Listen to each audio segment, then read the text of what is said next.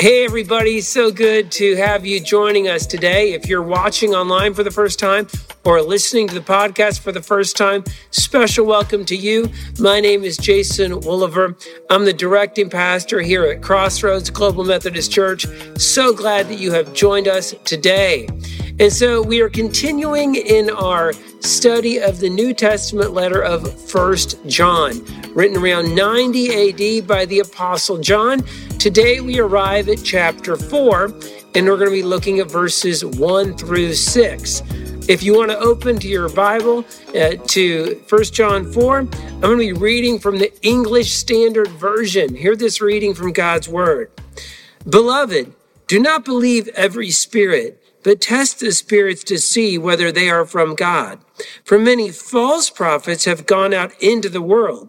By this you know the Spirit of God. Every spirit that confesses that Jesus Christ has come in the flesh is from God. And every spirit that does not confess Jesus is not from God. This is the spirit of the Antichrist, which you heard was coming and now is in the world already. Little children, you are from God and have overcome them. For he who is in you is greater than he who is in the world. They are from the world, therefore they speak from the world, and the world listens to them. We are from God. Whoever knows God listens to us. Whoever is not from God does not listen to us. By this we know the spirit of truth and the spirit of error. And this is the word of God for the people of God. Thanks be to God. Let's pray. Lord Jesus, I just pray that you would speak to us through your word today. Pray that your Holy Spirit would come into every person's heart to let us really hear what you're saying and receive it. Thank you for being with us. Thank you for the word. In Jesus' name, amen.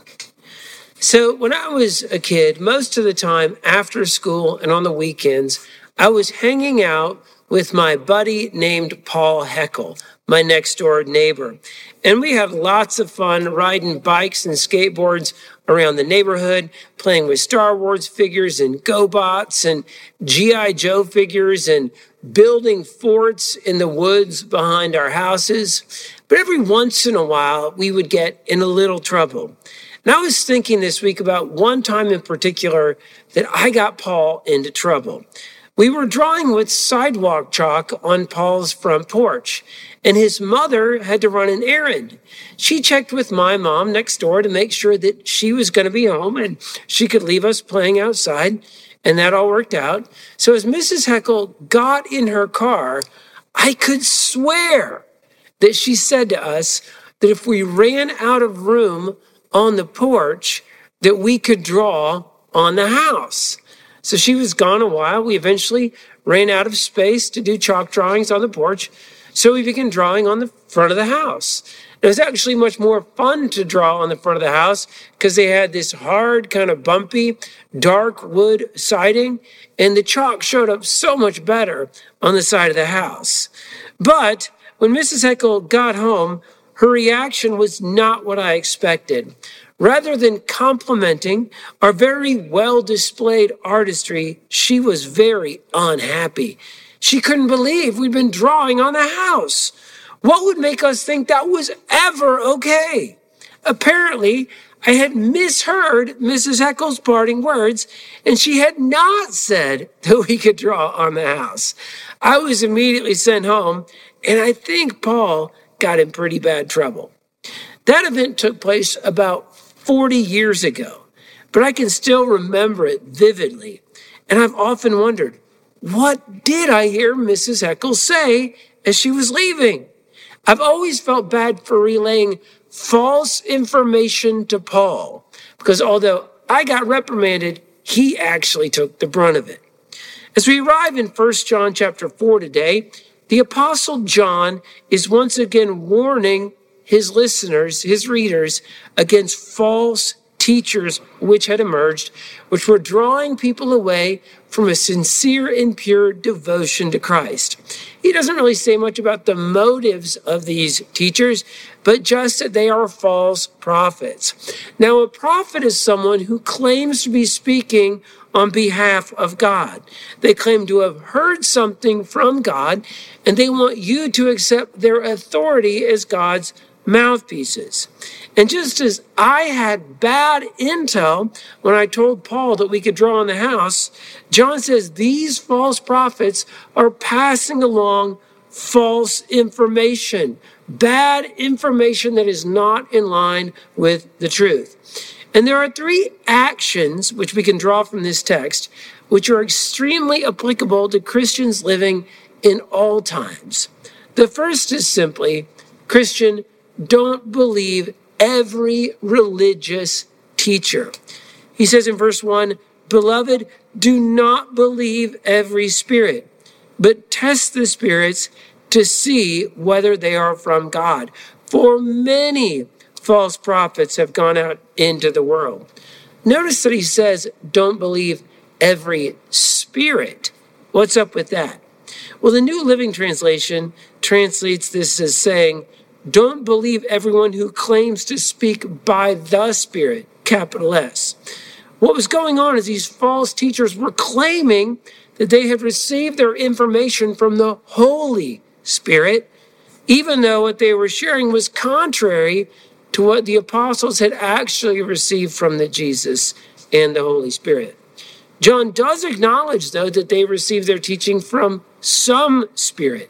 It just wasn't the Spirit of God. These were lying spirits who were from the other side, the dark side. We need to always remember that Satan is a liar and the father of lies. And in all of life, there's always more going on behind the scenes than what we can see with our human eyes. The Apostle Paul said in Ephesians 6, put on all of God's armor so that you'll be able to stand firm against all the strategies of the devil. For we are not fighting against flesh and blood enemies, but against the evil rulers and authorities of the unseen world, against mighty powers in this dark world, and against evil spirits in heavenly places. One of the devil's key strategies is to spread false teaching through the mouths of people who say and may even think that they have heard from God. And John says there are many false prophets who have gone out into the world. Not just one or two, but many. And I think it's safe to say that things have only gotten a bazillion times worse since John wrote this. Back then, a false teacher had to actually get FaceTime with you in order to spread their bad teaching to you. This was 1,500 years before the printing press was even invented. Nowadays, every false teacher has every platform they could ever want, and they spread their dark mojo on any number of free platforms like Twitter, Facebook, Instagram, YouTube, TikTok. They blog and they video blog. And there are platforms that you and I don't even know exist that are being used to spread false teaching. The proliferation of terrible teaching out there today is unfathomable in its scope. A couple of years ago, I saw something that really upset me. Someone I knew posted a TikTok video of an unknown pastor sharing a short teaching which sounded logical, but which was 100% heresy, was completely contrary to the historic teachings of the church in every way. And it was about a topic that had grave consequences. And the person sharing this posted it as if this false teacher's video was proof that the position was true. Seeing that post alerted me to the dangers of the time that we are living in. There is such an abundance of people claiming to speak on God's behalf. And if we believe the wrong teacher who claims to be speaking on God's behalf, the consequences won't just affect us drastically here and now, but they could affect us for all of eternity. Paul wrote in 2 Timothy 3, everyone who wants to live a godly life in Christ Jesus will suffer persecution. But evil people and imposters will flourish. They will deceive others and will themselves be deceived. And we live in a time when imposters are flourishing like never before. Many of them amass thousands of followers and make millions of dollars writing spiritual books and appearing on TV shows. John says, don't believe every person who claims to speak on God's behalf. The second action step is test those who claim to speak for God. Test them. He says in verse 1, test the spirits to see whether they're from God. And then John shares two specific tests for sorting out whether these first century prophets were from God or not. And these tests are still working for us today, if we can use them. Test number 1 is, do these people confess Jesus is the Christ who became fully human? He says in verse 2, by this you know the Spirit of God. Every spirit that confesses that Jesus Christ has come in the flesh is from God. Every spirit that does not confess Jesus is not from God. This is the spirit of the Antichrist, which you have heard was coming and now is in the world already. So one of the ideas that these false prophets were circulating came from the heresies of Gnosticism, which were spreading quite dramatically, and they were known specifically as Docetism. And the word Docetism comes from the Greek word dokein, which means to seem. And the Docetists thought that Jesus Christ only seemed to be human, but that he wasn't really a physical flesh and blood human being. He was a phantasm. And this came from the Gnostic teaching that spirit is good, but matter is evil. So there's no way that if Jesus is the Christ, they would say that he would become a physical human being. But one of the key bedrock beliefs of Christianity, which you must hold to in order to be a Christ follower, is the incarnation of Christ. The word incarnation comes from the word carne, which means flesh. And incarnation means the enfleshment of Christ. Christians believe that Jesus is the Christ, the eternal Son of God, who took on flesh and dwelt among us. He is fully God and fully man. Thus, he is the only and unique mediator between God and the human race. And this is a great base level filter even today for determining whether or not we should listen to a certain spiritual teacher or preacher. Do they agree with this bedrock Christian doctrine that Jesus was not just a good teacher, not just a prophet, not just a good example, but the true incarnate Son of God who became flesh and dwelt among us? If you come across any spiritual teacher, no matter how good looking or wise sounding they may be, if they don't agree with this basic idea of who Jesus is, don't believe what they say. They're not from God. Now, this doesn't mean that non-Christians won't have good knowledge about non-spiritual matters. Your mechanic doesn't have to be a Christian to know the best way to repair your car. I'm a strong Christian, or I try to be. I know nothing about repairing cars. An atheist mechanic is going to be a lot more helpful to you than I am, right? Your cardiologist doesn't need to be a Christian to give you the best advice about the condition of your most vital organ, or even do a very significant surgery on your heart.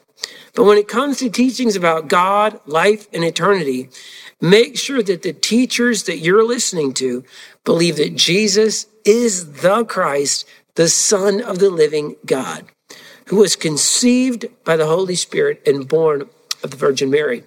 The second test for learning whether someone is a false teacher or a true teacher is to ask, do they agree with the writers of Scripture? John says in verses 5 and 6, those teachers are from the world. Therefore, they speak from the world, and the world listens to them. We are from God. Whoever knows God listens to us. Whoever is not from God does not listen to us. By this we know the spirit of truth and the spirit of error. How can John the Apostle say with such authority, whoever listens to God listens to us? It's because of the special role that John and the other apostles played in the life and ministry of Jesus, both before and after his earthly ministry. Paul wrote in Ephesians 2 that we Christians are members of the household of God, built on the foundation of the apostles and prophets, Christ Jesus himself being the cornerstone. The foundation of Christianity was laid by the apostles of Jesus, who were specially chosen by him. It says in Luke chapter 6, in these days, Jesus went out on the mountain to pray, and all night he continued in prayer to God. And when day came, he called his disciples and chose from them 12, whom he named apostles. And he invited them to come and walk with him, do life with him during his 3-year ministry. They dined with him. They slept wherever he slept. They hung out with him. They feasted with him. They fasted with him. And they heard him preach and teach to large audiences over and over again. And then they digested the contents of those sermons with him privately. He trained them in the spirit-filled ministry of casting out demons and healing the sick. And those 12, except for Judas Iscariot, who betrayed him, were his chosen eyewitnesses of his resurrection, whom he appeared to in person. He appeared to many of them on the first Easter, and they touched him and they ate with him. And he appeared to Thomas a week later. And then he appeared to Paul at an even later time. And it was these folks that he spent time with after his ascension on planet Earth, after his resurrection, before he ascended to earth. It says in Acts chapter 2 that after the 3,000 people were baptized on the day of Pentecost, the new believers devoted themselves to the apostles' teaching. What we know of as the New Testament of the Bible is a collection of the writings of the apostles and those who worked with them. The church has recognized these writings as having apostolic authenticity and authority since the beginning of Christianity. And so anytime we come across a new spiritual teacher or teaching, we need to test it by the plain reading of the New Testament. We need to be like the Jews in Berea, whom Paul encountered on his missionary journey. It says in Acts chapter 17 that they examined the scriptures every day to see if what Paul said was true. So if you ever encounter a teacher or teaching which contradicts the scriptures, you will know that teaching is not from God. It is from the world. And the world, empowered by Satan, is continually enlisting authors, teachers, and preachers who will take the Christian faith and tweak it and twist it so that it aligns more fully with the values that the world currently holds. John says, don't listen to these people. By the way, this is one of the reasons why I always encourage people to read books written by people who are already dead. After a person is dead, they can't change their views anymore. Living people, especially famous authors, often change their minds, and then they try to change everyone else's mind. Do not build your faith on the writings of celebrity preachers. Build your faith on the writings of the apostles and those men and women of the faith who lived their lives and stayed faithful all the way to the finish line. We really all need to become familiar with the Word of God ourselves. We need to get our own copy of it and mark it up and internalize it so that we know what's in there. So we can't be easily tricked and swayed by heretics, no matter how kind or charismatic they may be. So John says there's all kinds of these false prophets out there. They're coming at us all the time, We can't accept everything people say about God. We have to continually test it to see what they say about Jesus, if they're in line with the scriptures. This sounds daunting. This sounds overwhelming. How are we going to survive? The third action item we gain from this text is to remember how strong you are. He says in verse 4, these very important words, "Little children, you are from God and have overcome them. For he who is in you is greater than he who is in the world." So check this out. John says that you and I, who have already put our faith in Jesus Christ as the eternal Son of God, that we have already overcome these dark spiritual forces and these false teachers and the evil one himself. How is that so? Well, it's so for a few reasons. First, because when we repented of our sin and accepted Jesus, we were forgiven and we were adopted into God's spiritual family. We became God's little children, and God is fiercely protective of his little children. And we were also filled with the Holy Spirit, the Spirit that lived in Jesus all the days of his lives and protected him from Satan and sin and deception. That Spirit, that anointing now lives within us.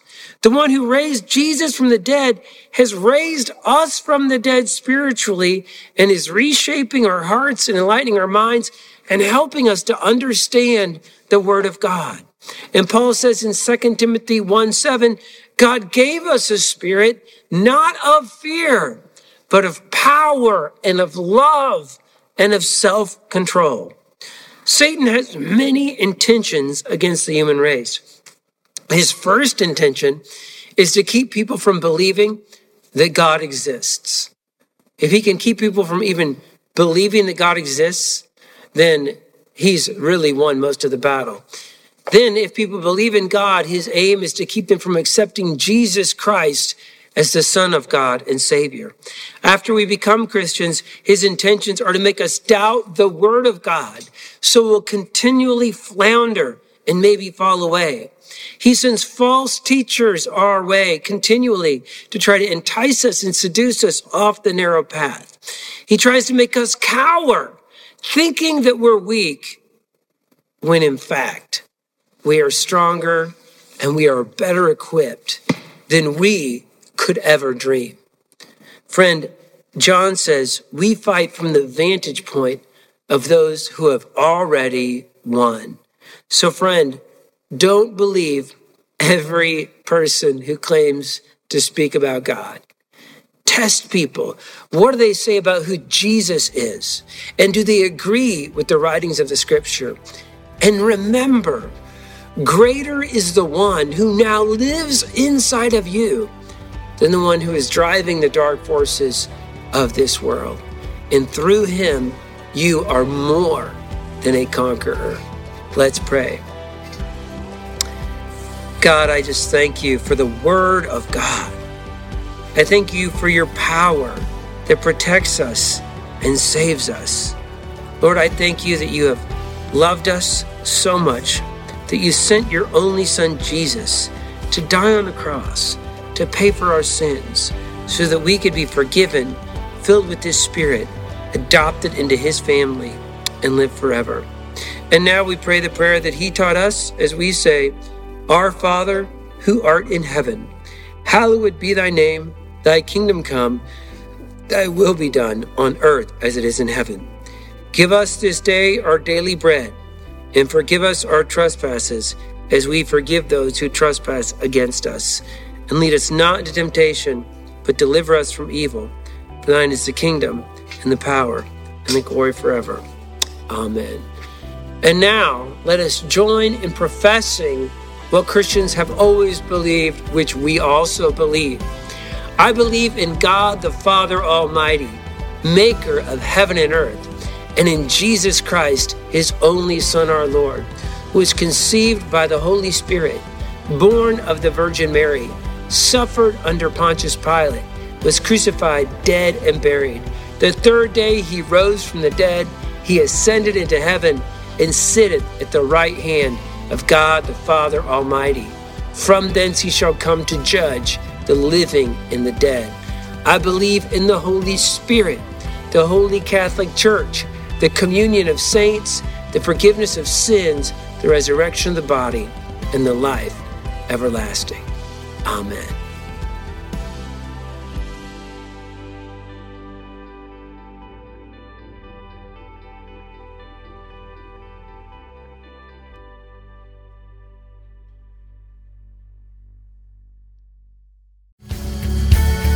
Thank you for listening to our podcast. Be sure to subscribe so that you can be notified of our most recent content.